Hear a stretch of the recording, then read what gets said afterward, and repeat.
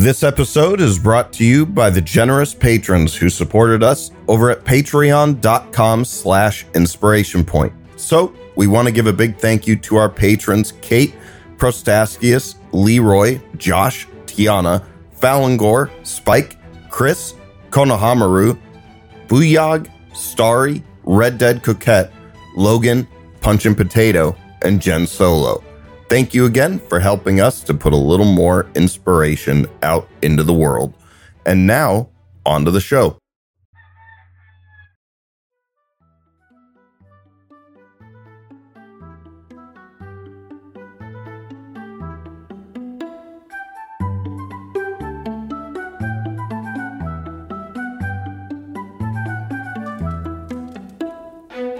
Ladies and gentlemen, welcome back to another spooky episode of Inspiration Point. I'm Andrew. And I'm Adam. And we are joined once again for another Fate School episode by our guest hosts, Rob Hanz and Tiana Hanson. Hello. So, we've introduced you guys in previous episodes, so we don't need to go into a whole bunch of that stuff. But how's everybody doing? Fantastic. A little tired. Had a great Halloween show Friday, and still kind of recovering from that. Ooh, there you go. Fun. Yeah, I'm doing good. Wrapped up a short campaign last night, so still having the emotional drop from that. But it was really good. Nice. It's always nice to wrap up a game. Yeah, I mean, it was short. We only had 7 sessions, but it was really good. There you go. Who would ever run a short campaign, honestly? Me, apparently. Who ought to and also only apparently run short campaigns. Me as well. Yeah. So I had a good week doing some stuff to get the house all locked in. Nice. And so looking forward to not doing my giant commute anymore. And having a brand new home. I mostly looking forward to throwing away like 80% of the things in my house. That is the best part of moving, to be honest. Going through and being like, hey, I don't need any of this stuff. I haven't seen it in 5 years. This can just go away. Yeah, this is going to be Marie Kondo's revenge. It's going to be fantastic. When I moved from my last house, I pretty much went through the garage, and any box that hadn't been opened like since we moved there, I'm like, this goes. If I haven't needed it in 5 years, I don't need it. Yeah. I think my big problem that I always run into is I've always had this it's this horrendous mashup of nostalgia and a preparedness compulsion where it's like, oh, you know, this had some sentimental value or someone close to me gave this to me or something like that. So I feel some kind of emotional obligation to keep the thing. Sure. Or on the flip side, I'm like, oh, I may need this for something. So, you know, it's an edge case sort of thing, but I'm going to keep it anyway. Yeah, it's hoarding. Yeah, I was about to say, there's a word for that. Yeah. Yeah. We'll just call you the Andrew's intervention. Yeah. If the listeners would like to drop any words of advice or challenges to Andrew, please go to Inspiration Point. Tell us your stories of how his behavior has impacted you. Wow. This is an intervention. Yeah, absolutely. Wow. Ow. Yeah, now I'm going to have a bunch of people just writing in, making up these brutal things that they've had to go through that are somehow connected to me. Better. Oh my God. I want to see Leroy's on that one. Oh, yes. Oh my God. Drew, I'd like to say that I'm sorry for opening that door.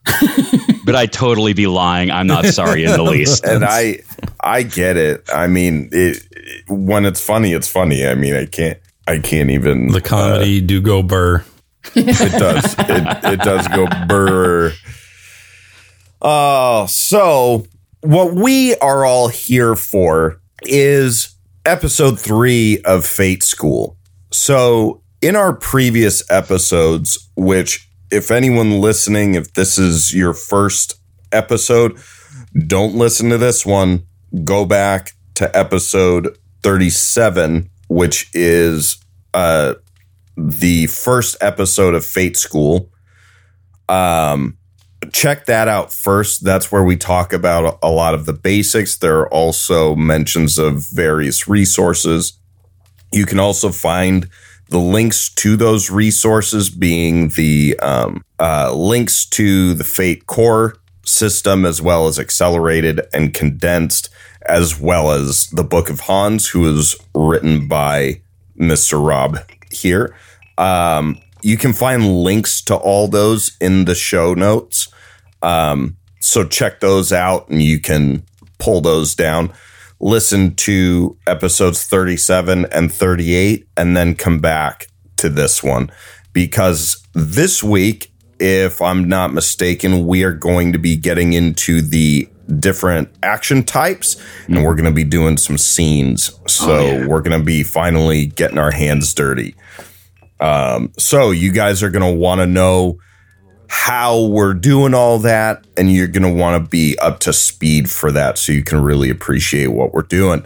So you can pause here if you are one of those folks, then come back and pick it up. So without any further ado, Rob, the floor is yours. Teach us, buddy. All right. Well, I think we've just about got our characters completed. The only thing that's really left to do is figure out how many stress and consequences slots we have, which is going to be 3, and the default consequences for everybody, which is a minor, a major, and a serious. So I don't think that's only going to be impacted if people have will or physique as significant skills. So I don't think anyone has chosen that as one of their high skills yet, have they? I did. Rex has physique. What is your physique level? I put it at we each had to pick a top slot skill, and I used physique for mine. Okay, so you've got a 4, a great physique, a 4. Okay, so that what that means is that instead of having the standard 3 physical stress, everyone has 3 stress. We're using condensed, Fate condensed style stress. It's just easier, and it's honestly with the short stress tracks, you don't lose much. Instead of having 3, you're going to have 6 stress boxes. All right. So you can stay in physical conflicts a bit longer. We'll get into stress and hit points in a little bit as they kind of comes up. Stress is kind of like Fate kind of takes the idea of hit points, which has always been like, oh, it's a combination of your actual durability and your luck and fatigue and all these other things. And it does a pretty hard split. Stress is all the, it's the luck, it's the getting tired, it's the, I feel ouchy, that kind of stuff. It's all the stuff that can go away after a quick energy drink. And consequences can be the physical damage, but it's really any kind of lasting, lingering effect of being in a conflict. So you get the extra 3 stress boxes. So you're going to be kind of tough if we're punching people. I also wanted to kind of follow up on a couple things. There's one person on the Discord gave a great suggestion for Tiana. One interesting stunt type is what they call a skill swap stunt, which says normally you would use X skill. However, you can use Y skill for this thing given the following scenario. So normally if you're going to attack somebody, it's with fight. But a backstab stunt might instead say, okay, cool. If you're hidden, you can use stealth instead of fight. And that would actually be a good way to kind of figure out how to get that will to do your provokes and you're getting your way in situations instead of provoke. So that's an interesting thing. You just like have that stunt be, iron will or stubbornness or whatever you'd want to call it, and say, no, I'm just using my willpower. I'm not even really trying to get them mad. I'm just not giving up. Yeah, that would be really interesting. So that's very cool. And we'll look at that, and as we go through, and I'll call out areas where stunts are useful, or even other aspects that we don't have. The other thing I want to say is there's 2 kind of things that we didn't touch that fate points are good for. The first is creating setting, and this is especially true in character creation. Less true after that. But if you're making a character, if you make an aspect that says, I am being chased by the Red Hand, guess what? There's an organization called the Red Hand, and they are indeed chasing you. Mm. So you kind of have a way to kind of push some of these ideas to the GM during character creation, especially by using your aspects. Now, of course, that's, subject to some, what are you talking about? But that's a general useful thing. The other thing that you can do with a fate point is you can declare a detail. And that can be anything from, hey, I know somebody in this bar. The bartender's an old friend of mine, to I called the cops 30 minutes ago. Usually you can't fully retcon. If we know what happened in the past 30 minutes and there's no opportunity for you to call the cops, then you couldn't have called the cops. We know that you didn't do it. But for anything where there's a little more vagueness, you can kind of insert some things, subject to table taste and GM preference and everyone agreeing it's plausible. But that's another thing you can do with a declaration. So I think that's about that. We covered the additional stress boxes. If you have a +1 in will or physique, you get 1 extra stress. If you have the +3, you get a whole 3. And if somehow you get up to 6 or a 5 rating, you get the 3 extras and a second mild consequence slot. Ooh. Nice. So that can help you kind of hang out a little better. For the stress, there's separate boxes for physical and mental, correct? Correct. However, stress in a conflict basically ends at the end of the scene. So stress is not something that by default you have to worry about really recovering. As soon as you get a 5-minute break, it all comes back. Right. It's that fatigue. It's I'm winded. It's some shrapnel hit me and it hurts, but it's not going to really impact me long term. So stress is really, in a lot of ways, a pacing mechanism more than anything else. If you think of a movie and you see a lot of things where the one guy's punching the other and, it looks like he's getting some, pushing him back further, but, no real damage or anything. But I can tell that he's kind of winning the fight at this moment. That's stress.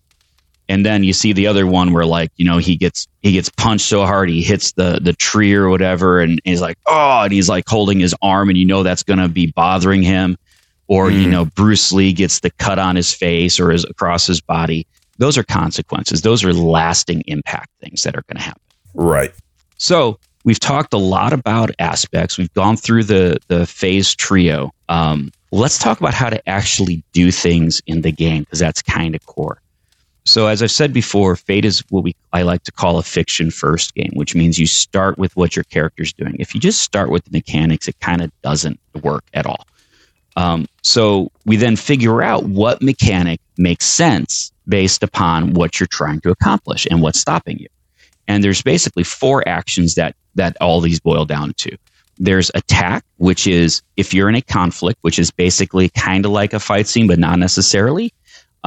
That's how you get somebody to not be in the fight scene anymore, whatever that means. If they're knocked down a cliff, they're not in the fight anymore. If they're, frozen in a lake and they can't do anything, they're not in the fight anymore. If they stomp off and walk away, they're not in a fight anymore. And of course, if they're dead, they're also not in the fight anymore, most of the time. There's overcome, which is the typical, it's just solve a problem. And you can kind of look at attack as a specific version of overcome.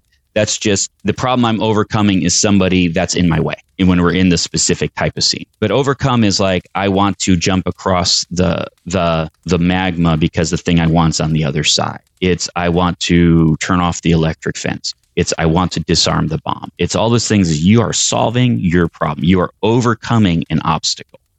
Then there's create an advantage, which in a lot of ways I think is so key to Fate. And it's one of those things that doesn't grab people, and it really impacts the whole thing. And what create advantage is it's anything that is setting you up for future success. Mechanically, it creates an aspect and gives you a free invoke on it. You remember we get the +2s for doing the invokes, and we'll get into how that works. But the cool thing is it lets you tilt the battlefield in your favor, whether it's an actual battle or not. And then there's defend, which is, something's happening and I don't want it to happen. I am the obstacle. I am the one who knocks. I am the obstacle.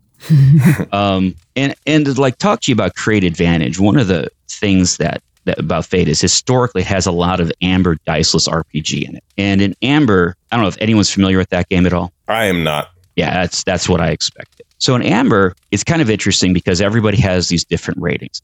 And if you go head to head with somebody in an area that is that rating, then it is diceless. There's no randomization. Whoever has the higher number wins, period. End of story.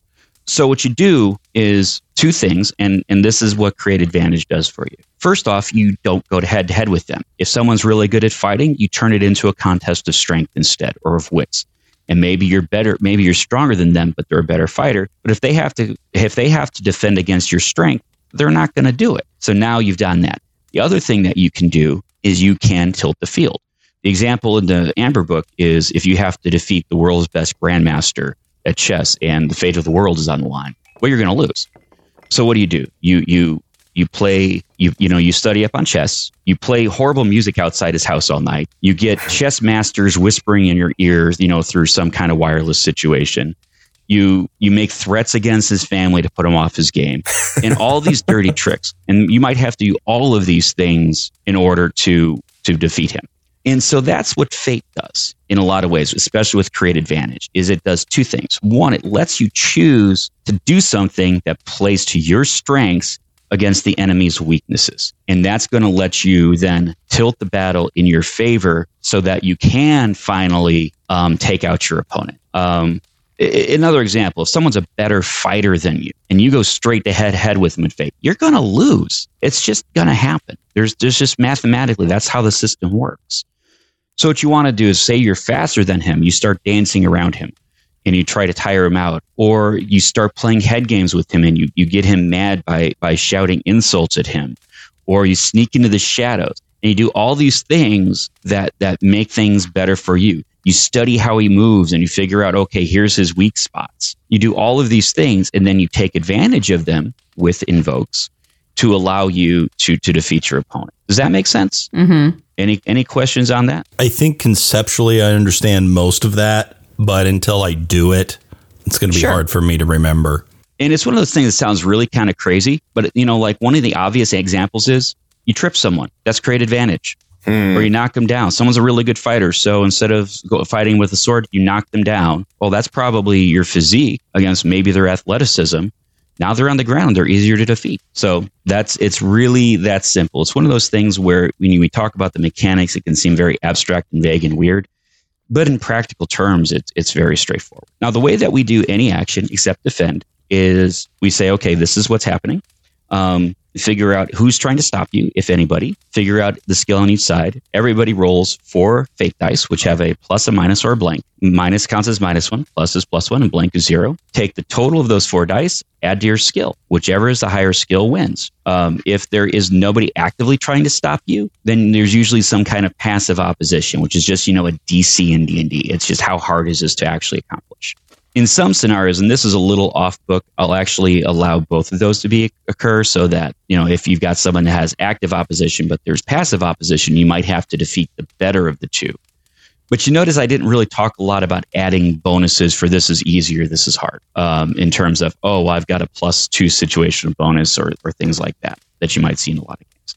Fate normally doesn't really do that. Does that all make sense? And we'll get into how stress works after a little bit too, and consequences. Mm-hmm. But that's really your basic mechanics of the game. But everything is going to be getting to that point and trying to figure out what's happening in the fiction, which of those mechanics makes sense, and then you roll. So it's always based on what's happening. So basically the 4 action types are overcoming.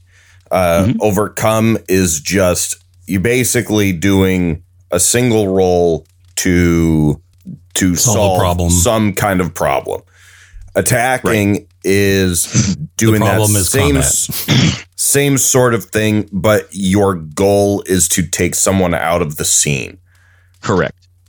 Create Advantage, you are literally just trying to alter the situation to better your character's position in the scene. Right. And then Defend is basically trying to stop something from happening. Right. Now, one of the interesting things is that Overcome is also what you use to remove aspects, to erase aspects. Again, assuming the fiction makes sense. Like your own aspects? No, your aspects are kind of permanent. We're not going to remove those, but more what they call situational aspects, which are set aspects tied to the situation. And again, it's fiction first, so you can't do something that doesn't make sense, regardless of what the rules seem to imply. The rules apply when we decide that something makes sense. So, like, if the kitchen that we're in has the aspect of on fire, you could use overcome to grab, a fire extinguisher and put it out, removing the on fire aspect from the kitchen. Exactly. So, I mean, I would phrase it in this. Like, you're in a kitchen, you want to start a fire. Okay, that's create advantage. Now, someone else wants to put the fire out, so they grab the fire extinguisher and do it, and we're going to resolve that with overcome. Cool. Now, I notice I'm changing your language a little bit here, in that I'm not saying you use create advantage to do this. I'm saying you're doing this, and we resolve it with create advantage or overcome. And I know I'm sounding really picky on that. But what I found through years of helping people is that 99% of the game, 99% of problems people ask about get trivially resolved if you start with what's actually happening. When you start with the mechanics is when you get confusion. Gotcha. So anyway, since we're doing Faith School, you want to give me some ideas? Well, how about I do this? How about if I give you some ideas and you tell me what action you think might be appropriate? Does that sound fun? Sure. Oh, all right. There is the widget you need is on a platform that there's a ladder leading to it. Okay. I want to shoot to fire upward to blast myself upwards towards the thing I need. Towards the widget. You're going to rocket jump? Yeah, I want to rocket jump. Can I do that? Can I spray blood at the ground with such force that I rocket jump to the thing? I mean, do we think that makes something for his character to do? I mean, I think it does, but I guess the jury's out when it comes to Andrew Tiana. I'm going to leave it to Tiana. Oh, come on. Wow, guys, thanks. I see how it is. No, fine, I'll take the stupid ladder, whatever. No, you can shoot yourself up with blood. It's a good example, actually. So what action do you think that ends up being? So to me, that's shoot. That's a skill, not an action. Okay, so then that would be overcome, right? That would be an overcome. I would actually argue it's athletics, because you're still talking about moving yourself, not actually like trying to harm somebody or make something come out of you to do something. But yeah, you've got the idea there. And that gets into, I think I talked about before, intent and task. And it's, to me as a GM, those are the two primary things you need to worry about when adjudicating an action for the real basic level. And intent determines the skill or the action. Task determines the skill. So in this case, you want to get to the top of the platform by shooting out a bunch of blood and making yourself fly up. Yes. Oh, so he's doing intent it with is to solve a problem. I thought he was going to use a gun. I was like, he just blew himself all over the place. Yeah, no, this is a gross rocket jump. Okay, I got He's a blood mage. I'm a blood mage. And he's putting the blood in it. He's leaning into it, man. He's leaning into it. So yeah, that's actually, you're correct. That would be overcome, because your intent is to solve a problem, and your task is, and the task is spraying blood to shoot yourself up. So you could probably make an argument for shoot or athletics. I'd probably lean towards athletics, but I could go either way on that. Okay, but athletics is one of the skills then. Athletics is a skill. Yes, it is one of the skills. So I don't have athletics.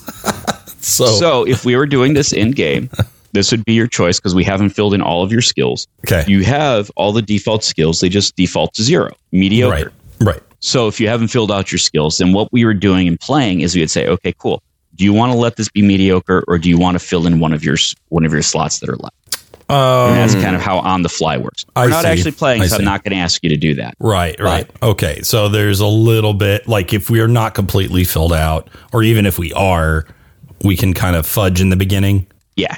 So that's the entire point of quick character creation, is that you don't have to fill it out. And as you're like, I need to do an athletic thing. How athletic do I think I am? I think I'm this athletic. Okay. So I think I am +2 athletic, I would say. Okay. Cool. So what do I do? In that case, I would say, okay, based on that doesn't seem like it's going to be too hard. A little showy, probably harder than just climbing up the ladder. So I'm going to say it's a passive difficulty of 2. Not hard, but not entirely trivial. So all you would need to do is you roll your 4 fate dice, add the result to your skill, and... You guys hear that? Oh my God, you have actual dice? Oh, yeah. Oh, yeah. I had to go to like the bargain bin at the game store, but I found 2 sets of fate dice. Neat. Nice. Okay. I get a total of 0. okay. Oh, I got 2 pluses and 2 minuses. but your athletics, because 2. you just took it, that's 2. Right. That's correct. Yes. That's how we add that up. Okay. So that means that you exactly met the difficulty, which means you get success at a minor cost. Oh. Now, really, we should have talked about the cost in advance, but we didn't because this is an example. Right. And it's funny. I would say in this case, you probably have, you get up to the top there, but it took you more than you thought to do this showy thing, and your reserves of blood are kind of out-reserved. Right. Yeah. Oh. I'm like, guys, I need some chocolate or some peanut butter or something. A little glass of orange juice. Yeah. Here, Sonny, have a sit down. That took a lot out of you. Why didn't I just take the ladder? What's wrong with me? It's because you had to do the fun thing. I did. Okay, so I'm Who's thinking clean about all this up? This scenario, and he's looking up at the thing, and he goes, "Hold on, guys, I got this." I mean, and he gets up there, he's like, "I got it," and we're just looking at the ladder, like, "But," he goes, dude. Worth it, and everything's just covered, just gross. Ugh, I hate when he does this. Oh God, I love this game already. All right, guys, maximum effort. Maximum effort. Wow. So there's actually an alternate rule, or a rule in the system toolkit called extreme effort that I usually use. And what that lets you do is it lets you burn any of your consequences slot on any roll. Normally they're just used when defending an attack to get an equivalent bonus. And that is kind of the extreme effort rule. So, you can basically exhaust yourself or what kind of emotional garbage you want to put yourself through to succeed when you really need to succeed if you don't want to burn a fate point. Oh, goodness. Okay. Let's go another scenario. One of your characters is a wizardy wizard, and you want to draw in power into yourself so they make your next spell is like super awesome. How do you think you would adjudicate that? So let's see. So we're still trying to figure out are we trying to figure out the flavor of it first? Or is like, I want to draw in power to make my next spell that I'm going to cast super powerful. That's already the flavor, and we're just trying to put a label on how, like if we were GMing, how we would. Yeah, exactly. Okay. Like I, as your player, have said, I am going to reach out with my eldritch skill and draw in the magical power all around me to draw it in myself to make my next spell more powerful. Okay, so that's to build up that magic. That's our fiction for the fiction first. Right. Okay. And it doesn't have to be super, let me be clear, it doesn't have to be super detailed. You don't need to spend 30 minutes describing every action. It's about understanding what's happening, that we can all visualize it enough that we can agree on what's happening. That's really the important part. So that'd be a create advantage, right? Mm-hmm. Mm-hmm. Because you're trying to literally create a more advantageous situation for your character. Exactly. And skill would probably end up being lore or will, setting on how we decided to flavor magic for this particular character. Yeah, so like for Charlotte, she would draw on the deep lore that she's spent years and years and years learning to give herself more punch on her next magical spell, for example. Right. And I would expect that to look like more of, okay, I know these arcane symbols and I'm doing these things in the air and I'm using my knowledge to draw this versus like a more, Belgariad style where I'm like using my force of will to draw the power into me. Yeah. That would I be more like think is probably will. So that's a great example of how the fiction can impact the skill even for a very similar action.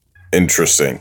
Okay, someone's trying to run past you and get to a friend. You're gonna run in their way and stop them. That seems like the action on that would be defend.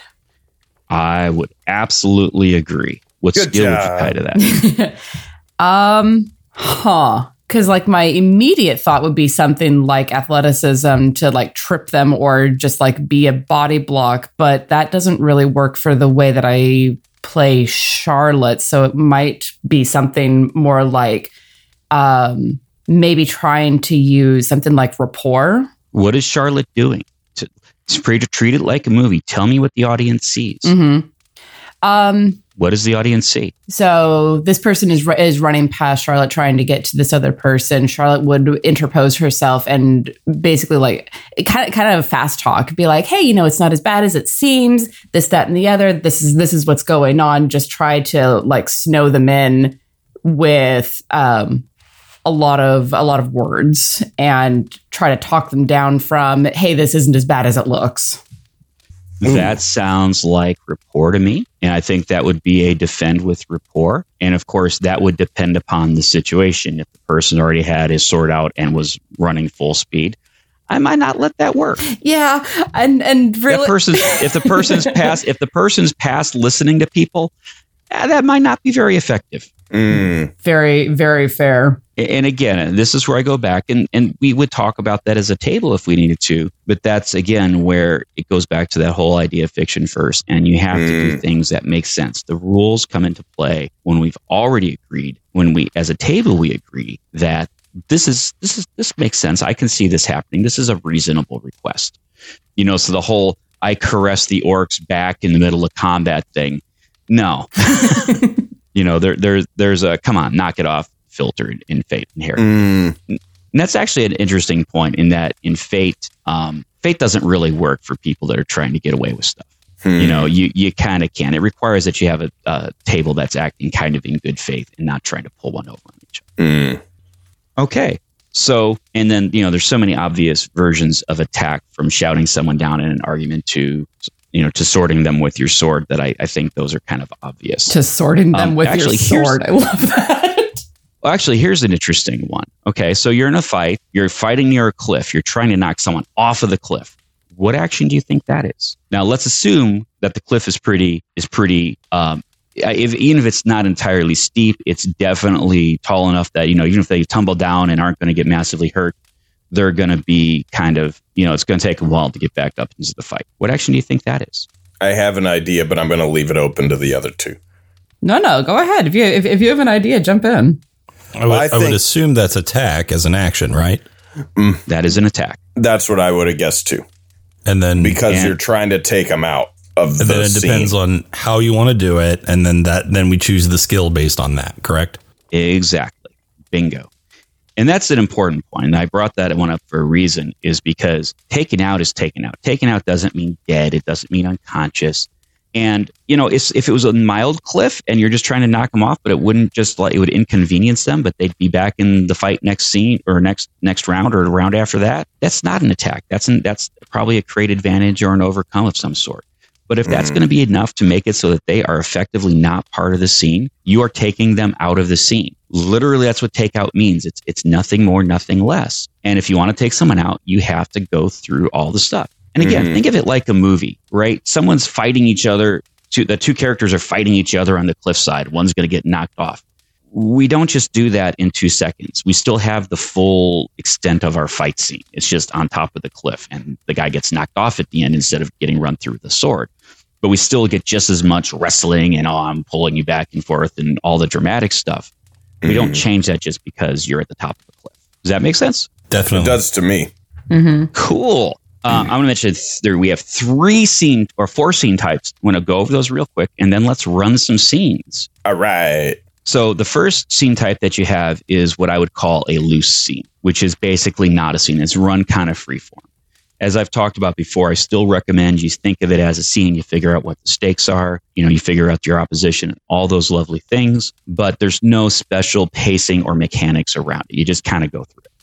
The second one is a challenge, which is your montage. And that's like, there's like a bunch of stuff happening at once, and we're going to identify the 3 things that are going on. Generally, it's 3. You could do more. You roll for each of those 3 things individually, and then you kind of determine what happened. You kind of tell a story about how that all worked out.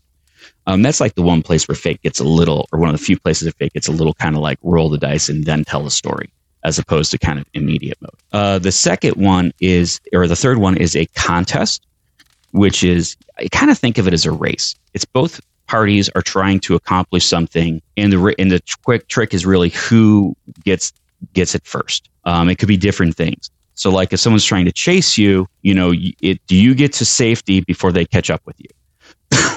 If you're trying to get to the wizard before he finishes the ritual, that's a contest. The key things that determine whether something should be a contest are that you have indirect opposition. You're generally not directly trying to stop each other or harm each other. And that, the word before almost always comes up when describing it. And the last one is a conflict, which is it's your big fight scene. It's the end of A Few Good Men in the courtroom where you're trying to get each other, off base and to the point where you blow up or leave the room.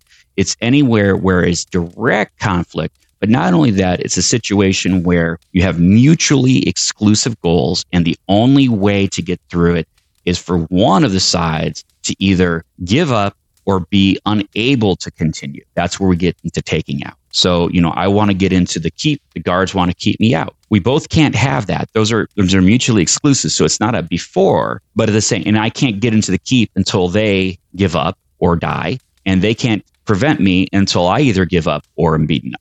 So that's a conflict. You don't need to use a conflict every time you have a fight. Sometimes it can be just a roll. Think of them as like the big fight scene mostly, because it's the most time-consuming activity in Fate generally. Does that all make sense? Mm-hmm. Any questions about those? Cool. I don't. Yeah, I don't think I have any questions. I think I'm ready to play. Let's do it. Let's come up with some scenes. And because I'm lazy and have been really busy at work, I don't have any specific scenes. So I'm going to do one of my favorite things to do when starting off improv games. And who's going to be my first volunteer? Ladies first. Oh, come on. Fine. I said volunteer, not volunteer. Volunteer, not voluntold. Sure. Yes. All right, Tiana. All right. You're together with Rex and Sam. Mm-hmm. I like that you added the W to Rex, by the way, Andrew. Yeah. Shepherd. Yeah. Shepherd. Charlotte, what is the tense situation you're in right now with these 2 idiots? Hey. I mean, you're not incorrect. I'm not like arguing it, but all the same, I resent the implications. I resemble that remark. I resemble that remark. Tense situation. Shoot. That's such a broad question. It really is, isn't it? Yeah. A little bit too broad. We got werewolves and vampires and blood mages and all sorts of bad stuff going on. And it could be anywhere from like people are about to start throwing down to people are arguing at each other to high stakes negotiations. What sounds fun? I think that the tense situation is that we have just gotten word that Elizabeth has resurfaced and may come to light again to the people that we don't want her being known to. Okay. No. Let's up that a touch here. Please. Let's make it something actually bad as well. Actually, no, we can go with that. You just got word. How did you just get word? Messenger? Did someone call you? Messenger with a note that I have in my hand, and the words have just evaporated off of the paper, magically placed words so that once the right person has read it, it's visible, and when that person has read it, it's gone. Oh, who is the messenger? Who is the messenger? Are they still there? No, it was a magically compelled bird. Okay, cool. I like it. All right. We're just going to go down. Mr. Power, I should say, Adam, what is, I'm Sam. I'm sorry. I am completely flummoxed today. Yeah, all of the above are correct. What is it that you want out of this situation? What is the good result? I am not sure. Can I pass? You can pass. Andrew, how is this about to get worse? How are you about to go from frying pan to fire? Well, obviously somebody has been tracking that bird and knows that it has a message. They don't know what the message is, but they're basically spying to see what the message is. And so when it gets delivered, somebody breaks in. That seems to make sense. Where are you all? In Charlotte's Sam, maybe you can tell me that. Oh, go ahead. Let's give that one to Sam again. Yeah. I'm not letting you off the hook that easy. Okay. Okay. So let's say that, I heard apartment building. Can we be on top of a building? Ooh. Yeah, I don't see why not. It's a bunch of carrier pigeons. Big neon sign, something to foreshadow something that's coming later, but we're not really going to pay too much attention to that just yet. Billboards nearby. We decided we were in in San Francisco, or did we? In San Francisco. Yeah, right. That was right. Okay. Big sloping street going straight down, creating definitely a sort of ominous and disorienting feel. Things visually appeared to be going downhill. Getting later, starting to hear some sirens and some horns in the distance. Steam vent, I think. Okay, cool. So here's the situation. And I'm going to go ahead and on Trello, I'm going to add a couple aspects. Neon lights. Oops, that's not what I wanted to do. Situation aspects, we'll say there's neon lights. It's rain-soaked rooftop. Full moon? We like the full moon? Of course. Oh, who doesn't like a good full moon? Okay. So you're sitting there. Charlotte, you got this feeling that you've learned to pay attention to. It says you should really go to the top of the rooftop right now. Is that like a message that you got like psychically, or is that just a kind of a feeling and a magical guidance, or what is that? It's more of a magical guidance. It's not something that's like a direct, could be picked up by other telepathic users, but more of the like deep gut, this is where I need to be sense. Okay. So I'm guessing that Sam and Rex have decided to go on up with her. Oh, yeah. Okay. You get up there, the bird comes in there, drops the little message, kind of shakes itself off, looks around like, what am I doing here? And it just flies off real quickly. Like it's completely discombobulated. Definite signs of domination of animals. You open it, it's got the little kind of pigeon little tube thing. You open the tube up, and as you said, you read it and it just says Elizabeth is back. And then it just fades, leaving nothing. Oh. Yeah, love it. All of a sudden, one of the shadows starts pooling up, starts swirling together like almost like a hurricane, that kind of swirl, rising up, coagulating into a dark shape of a figure. It looks around, spots the piece of paper. The message from the Whisperer, give it to me. Who dis? The message from the Whisperer, give it to me. The message, I think I've got it right here. Shoot. What are you doing? Splat. Blast this guy with blood. Alrighty. Blood We're going blast. that route. We're going that route. Yeah, instigate. Cool. All right. Give me 2 seconds here. Because guess what? I'm making this all up. Same. It's all good. Fate's actually really good at that. Give me 2 seconds here. So you're going to shoot blood at him, okay? Yeah. This dude is he as he sees you kind of going for the Hadoken, he brings in the shadow, kind of slips to the side at it. So what is your shoot skill? 4. Okay. He's got an athletics of 3. And I also have 3 fate points for the scene because there are 1, 2, 3 of you. And you also all have 3 fate points, which is more than I have. Okay. So go ahead. He's going to dodge. You're going to shoot. Okay. And I roll all 4 dice, right? All 4 dice. Okay. Always all 4 dice. I like that. That keeps it easy. Okay. I don't like that sound. He just blew all the blood out of his own body. Oh no. That was the sound of exsanguination. So my total is 1. Okay. No. Okay. That's fine. His total is 4. Oh, Jesus. Ow. Okay. In Fate, that's a success with style. Oh, God. Which means he gets he gets a boost off of that. Oh, boy. And we're starting a conflict now, so we have definitely turned this into a conflict. I'm helping. You clearly are. Helping.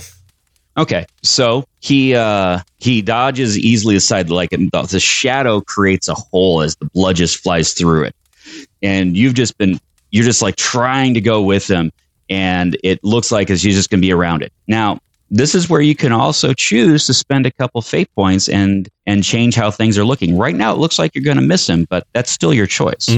Right. Honestly, the boost is kind of bad, but having the fate points kind of good. I'd probably let this go, but that's your call. Yeah, no, I want to fail in this case. Okay. So, yeah, that's exactly what happens. It just kind of makes a hole around him. You know, you're just kind of trying to follow him. So, you know, you just kind of temporarily kind of not entirely drained your blood, but you're feeling a little kind of off balance and weak. Mm-hmm. He's got a boost against you, which is like a free nameless temporary invoke. Okay. Ooh. Okay. So I'm going to use what's called popcorn initiative. Now, how this works is everybody involved in the conflict gets to go around and do things. However, the person that went last chooses who goes next. Okay. Ooh, I like that. Okay, so I choose who goes next, correct? Right. All right. Andrew. All right. So I would like to try to make it easier for us to deal with this shadowy figure, and nothing deals with shadows like light. And we've mentioned that we've got some neon lit signs nearby. So I would like to try to grab hold of one of the supports or kind of scaffolding that that some portion of the neon sign is affixed to, and try to bend it so that at least part of the neon sign is shining where we are and on the shadows, so he's at least far less shadowy. Okay. So do you think that this is something that's going to get him closer to being taken out, or are you just trying to hinder him mostly? I'm trying to hinder him and also help my friends be able to deal with him better as well. Okay. That is perfectly cool. That sounds like a great advantage then. That is what I was going for. Since you're trying to bend it, that sounds very physique-y to me. Yeah. You're going to be right by the light. And you know what that means? That means you're casting a shadow, doesn't it? I mean, perhaps. Probably a pretty big shadow, I would imagine. Actually, a pretty big shadow. Stop helping. No, you're right. You're right. Okay. Yes, so that's fine. I would be. So as you start to do this, behind, like I'm trying to grab the scaffolding, which is behind the light, if that makes, any difference. Sure. But still, I think the shadows are starting to reach up around you and grab you and try to prevent you from doing this. Well, I'm not a fan of that. Not at all. Shadows that can grab you? No thanks. No thanks. All right, go ahead and roll your physique. I'm going to let him have his +3 athletics on this, but I think you're going to beat him. All right, let's see. Here are my clacky math rocks. Oh no! One fell on the floor.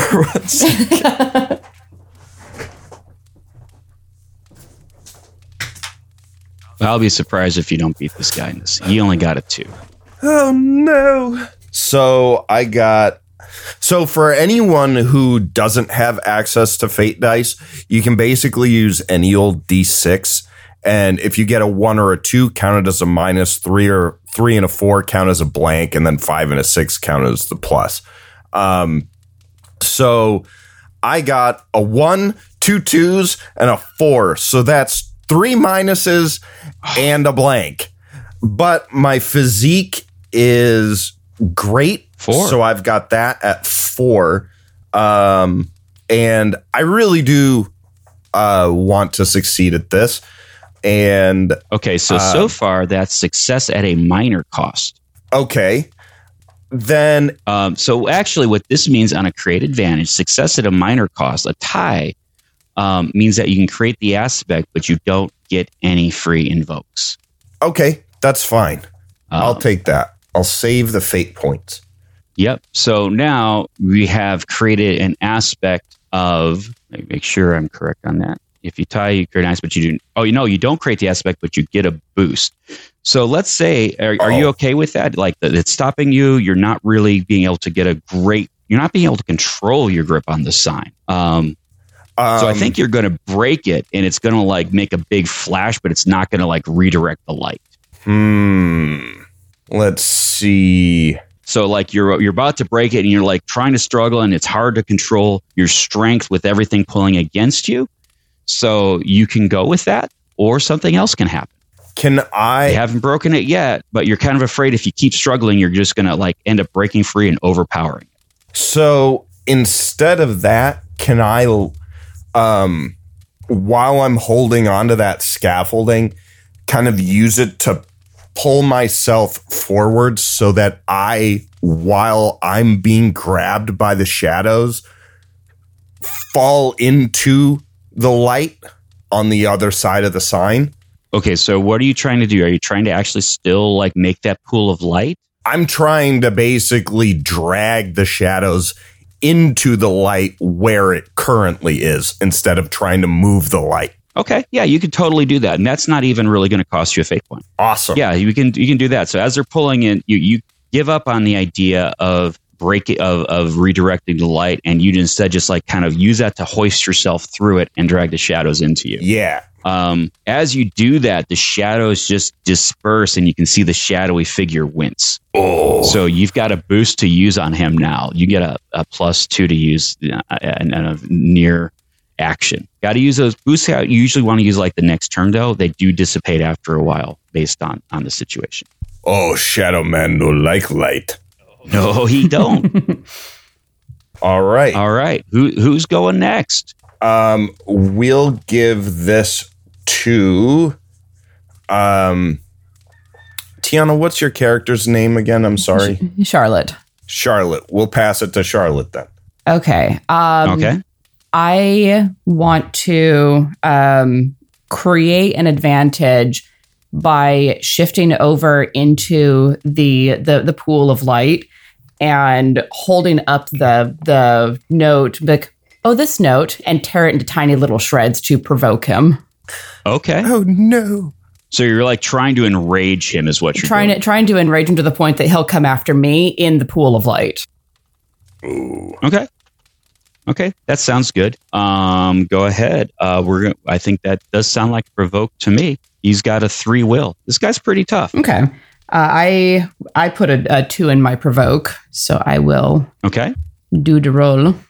And we're going to say that the note is that I want the note is an aspect as well. I'm going to put that out there because that seems appropriate. Mm-hmm.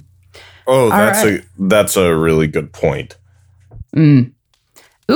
I'm kind of prepping you for this. Yeah. So go ahead. 3 blanks and a plus, so that's a 3. You're going to hate this guy. He actually got a 5. Damn. Oh. Okay. Oh, no. Actually, yeah. So one of the things to think about, this guy's pretty tough. what you might want to look for is ways that you can impact him that he's going to have a harder time defending against. You're more doing environmental things and things that he can stop. Just as a hint. Okay. This guy's not built all that tough, or at least so far, but he's definitely no pushover. So you got a total of 3. Yes. He got a 5, which is enough to stop. He just he looks at you. He looks at the note as you're throwing. He's like, it was already gone. Do not fool with me. Can I use my boost to help her? Yeah. Tell me what's happened. What happens? So, Tiana, what you're trying to get him to come into the light? Yeah, basically. I'm trying to use his desire for the note and the knowledge of it to draw him into the light where it'll hurt him. Can I, like, while he's distracted listening to Charlotte, like, grab him by the ankle and just yank him that way? That feels like a bit much of that use of that boost. That would be like a good free invoke on an aspect. But sure, I mean, he's going to be enraged, but it might be at you now. That's fine. Rex can take it. Okay. Okay. So I'll say I use that boost. Okay. That is great. He is now enraged, and you have a free invoke on that. And that's now his turn. And now the problem with doing what you guys did is he can now choose to go twice in a row if he chooses. Because at the end of the round, he gets to choose again, and he's up to go again if he so wants. Oh, okay. That makes sense. Yep, that's the disadvantage of stacking everybody all at once. Right. I like that. That's an elegant solution. So the first thing he's going to do is he looks over at you grabbing his leg and just yells out, "Be gone!" And the darkness like comes out of him like in several streamers, kind of like the missiles in an anime, reach out and just smack into you. And I just dropped one of my dice, and I cannot possibly roll with a different set of dice. Well, not a mismatch. I'll have to get a different set. Yes, and I know there's a word for that too. Thank you. What, superstitious? I was going to go with OCD, but that works. Anyone who would like to tell stories of how my actions have impacted you or caused you problems. Okay, this guy, and he is smacking out. Oh, that's a bad roll. What are you doing as these things reach out to strike? And they're not like shooting out. It's more like an extension of him. Coming to smack you. So Rex is going to, and this is definitely something that the table can veto or whatever. But I'm thinking what could be really interesting is if Rex, basically by virtue of the fact that he kind of is a magical construct, I'm going to say that he basically is a bit of a, that he has resistance or an ability to kind of soak a bit of a magic sponge. Yeah. Where he tries to, or rather just his very nature kind of negates it, because that's sort of, that magical energy is kind of what fuels him and makes him function anyway.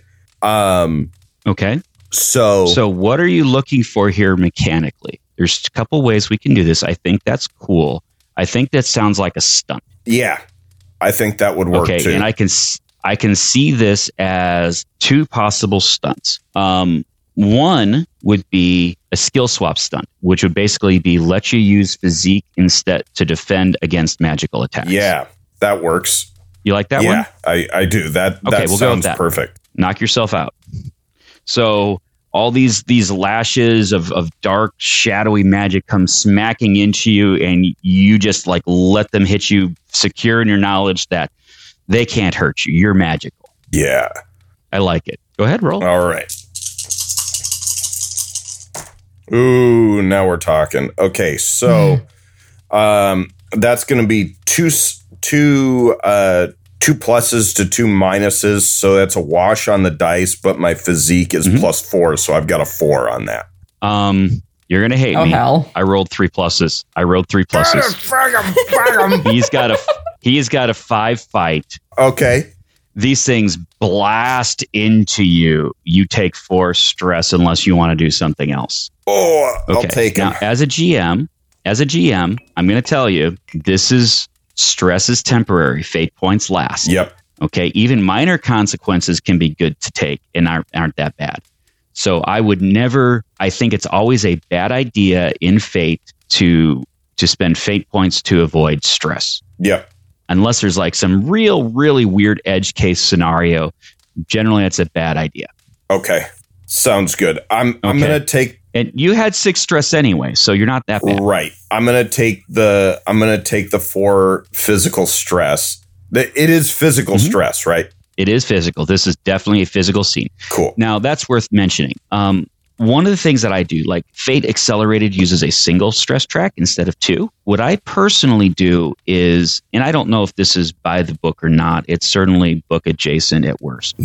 But what I do is I treat it as, I categorize the scene as physical or mental rather than the actions. And the reason is because I don't want to see people having to, everybody's shooting him with guns and I'm going to yell at him. Now I've got to burn through a second set of stress to be effective. Oh, that seems very unfun to me. By saying it's the scene that makes it up, we can still have this differentiation, but not have people try to burn through 2 separate tracks. Gotcha. As I said, that might be rules adjacent. I do a couple things where I do a little house rule stuff, but I like to call it out when I'm teaching people things that are like, even if not, or even just less supported, right? Right. So, and that's one of them. And I think that's a good practice, though. So, yeah, it's physical stress. You're going to take 4 points of physical stress, leaving you with 2. Oh. So, yeah, as you do this, you're like, I can take this. Oh, I'm not so they sure. They slam into you. You can take it, but you don't want to. Oh, okay. You can take it, but that hurt. Yeah. Okay. Now, when he got hit, did he bleed? No, he did not bleed. Oh. Can I spend a fate point that he bleeds? I'm just kidding. Unless. All right. And Mr. Shadowy Figure decides he's going to go again. Of course. What a jerk. I mean, He is. I mean, we didn't let him go, though. So, I mean, maybe we are also jerks. Are we the baddies? No, couldn't be. Are we the bad guys? The true jerk was the friends we made along the way. No. So accurate. All right. So what he's going to do now is he's got you reeling. You're still off balance, Sam. Charlotte's in the best case just kind of going up. Oh, I guess I tore it up, but nothing really happened. He's going to start. He reaches out his arms to the shadows around him and starts raising his hand. And I'm going to say that is I'm going to call that a created. And I'm going to call that an overcome because what he's trying to do is summon some help. I hate Shadow Man so much now already. He's such a jerk, and I don't know anything about there's him. enough Leon lights here. That's going to be pretty hard for him. Good. So he's got a +4 lore, and he's going to do that. And I'm going to say that's like a difficulty 4 at least because of all the neon lights. And he fails. He reaches up with the shadows, and there's no shadow is coming. And he's gonna take that. And he's gonna go ahead and let Rex go next. Oh boy. Okay. So Rex is a little peeved. And by the way, just so you know, I have 3 fate points. The reason I didn't burn one of those to make it a success is that would only brought it up to 0, which would have still had to be success at a minor cost, which would have meant that something about the summoning didn't still work right, and I didn't really feel like burning 2 fate points to make that work. Okay. Oh, no, wait a second. Yes, he absolutely is. I changed my mind. Oh, no. Okay. Oh, no. So... Oh no! He starts bringing up the shadows. They're not coming. You can see him grimace with effort as he puts more of himself into the shadows, bringing them. But that's still not enough. So all of the blood that was shot at him starts pooling into the shadow creatures that he is bringing up. And then there's 2 creatures that look somewhere between a wolf and some kind of lizard that are now growling at you. congealed blood swirling around with the shadows as they glare at you. Sam, do something about this. And we're going to give it to Sam. Oh, okay. All right. I see that. I thought that was cool. That's I thought very that was cool, to be perfectly honest. It was cool. I liked it. I like using the environment and the stuff that we've created. It's very dynamic, right? We're not as constrained by the exact definition of every ability. So yeah, and he burned off the boost that he got from you in the process of that. Yeah, Rex, he used monster. He used a lot of resources for that. So Sam is looking at this wolf and this lizard and is going, am I really seeing these things? I feel pretty woozy. And then he goes into a flashback sequence earlier in the day. He's standing in front of a teacher or a teenager, and the teenager says, welcome to Subway. What can I get you? And then Sam's like, more spinach, more. And the teenager's just looking at him like he's insane. It's nothing but a tortilla wrap and a bunch of spinach. And it's just more and more. And Sam reaches into his jacket and the present and unwraps the Subway, which is going to give our show the product placement it requires. Yeah. While also Sam bites into it in the hopes of increasing the iron content of his blood and the circumference of his forearms. I'm not even going to charge you a fate point for that declaration. I think we're okay with that. Go ahead, and that's just, there's not really much Shadow Man can do against that. So go ahead and give me a create advantage. Man, I don't know. I feel like that's almost like a physique or something, maybe. Fairly low opposition, like 1. It's just, getting enough of it in you to kind of make that help out. Okay. Shadow Man be like, oh, spinach wrap's my only weakness. All right. I think I'm going to put myself at 1 physique. I want to be kind of slight, but I do need to have some sort of resource to work with. Okay. So that gets me a 1 total. To eat my sandwich. That's going to get you a boost. So it's going to get you a little bit of power, but not quite the lingering help that you were hoping to get. Okay. Who's up? The only other thing, because I don't know how much we can do, can I also move around and stuff? Yeah, you can move 1 zone. Okay.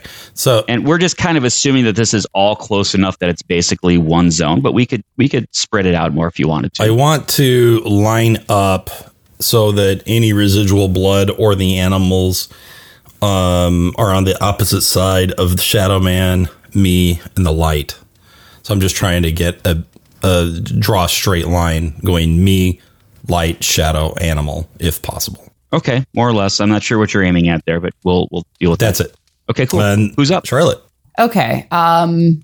Recognizing that the shadow creatures are very powerful in the shadows, I want to try to create an advantage using magical lore to try and get a bunch of power through the neon sign to try to make it just blindingly bright. Okay, cool. I don't know that there's going to be too much he can do from where he's at with that. So that sounds pretty darn unopposed. Let's call that lore against passive opposition of 2. It's already pretty bright. Okay. So I got 2 negatives, a positive, and a blank. So that's a -1 plus my lore of 4 is a 3. You done succeeded. It's almost painfully lights. Bright up here. Yep, you got extra bright lights with 1 free invoke. And actually, that's going to give him some passive opposition to everything he does, which means that everything he does, it's going to be harder for him. That does not stack with your active opposition, but it does mean he has to beat both. So let's say that it's basically going to be a 1 or a 2, depending on what he's doing. And you roll a horrible defense of -3 because you just totally die on your rolls. He still has to beat that too. You have an effective 2 defense just because it's hard for him to do stuff because of the light. Excellent. Now, mind you, he also might be smart enough to then try to actually break the neon light so they don't make any light at all. Sure. Which will basically kind of be as a double overcome. I'll leave the neon lights in general, but the extra lights will go away. If that happens, you also do lose that free invoke. Okay. So, but the bright lights do not go away once you do the free invoke. That's... So it's like, again, it's like that kind of thing that happens. The lights are still there, but that like kind of dramatic turnaround you only get to do once. But the lights are still there and are still impacting things. Okay, We haven't even done a single invoke yet. Actually, yeah, we did. Okay, go ahead. I think I understand. So just to be clear, when he did the using his power to kind of use the fate point and bring the shadows up extra hard and kind of, you saw him flex, for lack of a better word, that was an invoke. It looked like he was going to fail, but he did a thing that, showed the extra effort and his extra determination to kind of succeed through. That's how we do invokes. It's kind of, they call it the ellipsis trick. It looks like you're going to fail, ... but then this happens, that changes what happens. Okay. Should have called that out more when I did it. That's fine. All right. So who's up, Charlotte? Is it Rex or is it Shadow Dude? I'm going to pass it to Shadow Dude, actually, because I don't want him to have 2 stacked turns. I was just thinking the same thing. Okay, well, guess what? He is still mad at Rex. Heck, sorry. Oh, and actually, we also have Shadow Creatures. Oh. They work together. So is that one turn? They are what we call a mob. Okay. So they each get their an individual turn separate from Shadow Man? They get a separate turn together. Okay. So you can give it to Shadow Critters too. Sure. I kind of want to see what they do, so I'll pass it off to the Shadow Creatures. Wonderful. Sorry. Okay. No, that's fine. Do you really want them to have like 4 turns all at once? That would be insane. Mm-hmm. No, yeah, it's great. It's great. Okay, so Shadow Man looks over at you and says, "Punish her." The 2 wolf lizard shadow blood monstrosities start charging you, making a horrible growling, hissing noise, splashing blood on the ground as they do so, leaping up at you. What you going to do about that? You're going to defend yourself somehow? Yeah. Yeah. Sounds like a good idea. It seems like it would be a bad idea to not. I just sit there and take it. No, that seems like a really bad idea. I just don't know what all I can do besides like throw my arms up in front of my face to try and defend a little bit. You can definitely jump out of the way. That's the obvious one. How big is this pool of light, and would I have to jump out of it in order to get out of the way? No, I mean, it's basically you put the whole neon light thing into overdrive. So it's really covering most of the rooftop. The rooftop. Okay, then I do want to try to dive out of the way and not be there. Okay, that sounds like athletics to me. They are fighting. Whew. Which is about the only thing they're good at, but they're not actually even that great at it. Yeah, that's okay, because Charlotte's not good at it either. She's very mind, not a lot of body. But so yeah, I'm a neutral on athletics. And what's your skill? No, I mean, my skill is neutral. I haven't rolled yet. Oh, your skill is 0? You're deciding to leave it at 0? Okay. And I got a 0 roll on the dice. A plus, a minus, and 2s and 2 blanks. They got a 4 on their fight. I rolled a +1. They've got a fight of 3 because they normally have 2, but there's 2 of them. They're working together. So that gives them a teamwork bonus. Oh, sweet baby Jesus. So that's 4 stress. So you try to dodge out of the way, but they are just tracking you. They're just too on the ball. They're leaping at you. It looks like they're probably going to hit you, ... unless... So I'm not completely clear. What happens if stress hits all... Because I only have 3 boxes, right? So what happens when you take a hit, you have to absorb the stress or be taken out. The 2 ways you can do that are consequences and stress. Stress is free. It doesn't have any impact on anything, and it goes away at the end of the scene. So your 3 points are just free. That leaves 1 point, and really it should be 2 points. The rest you can take out with consequences. A consequence is something that represents an injury, some mental scar, something that's going to stay with you a while.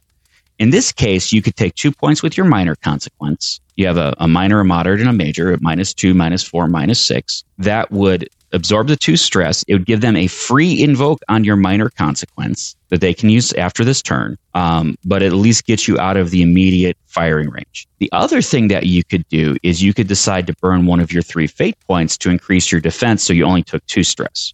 That's kind of a 50-50 shot here. I could make an argument either way. Minor consequences are like, a minor thing that you just have to kind of bandage up and goes away, after another scene. Yeah, so that they're not a really big deal. But they do get the +2, which just means you're really kind of deferring the pain. Right.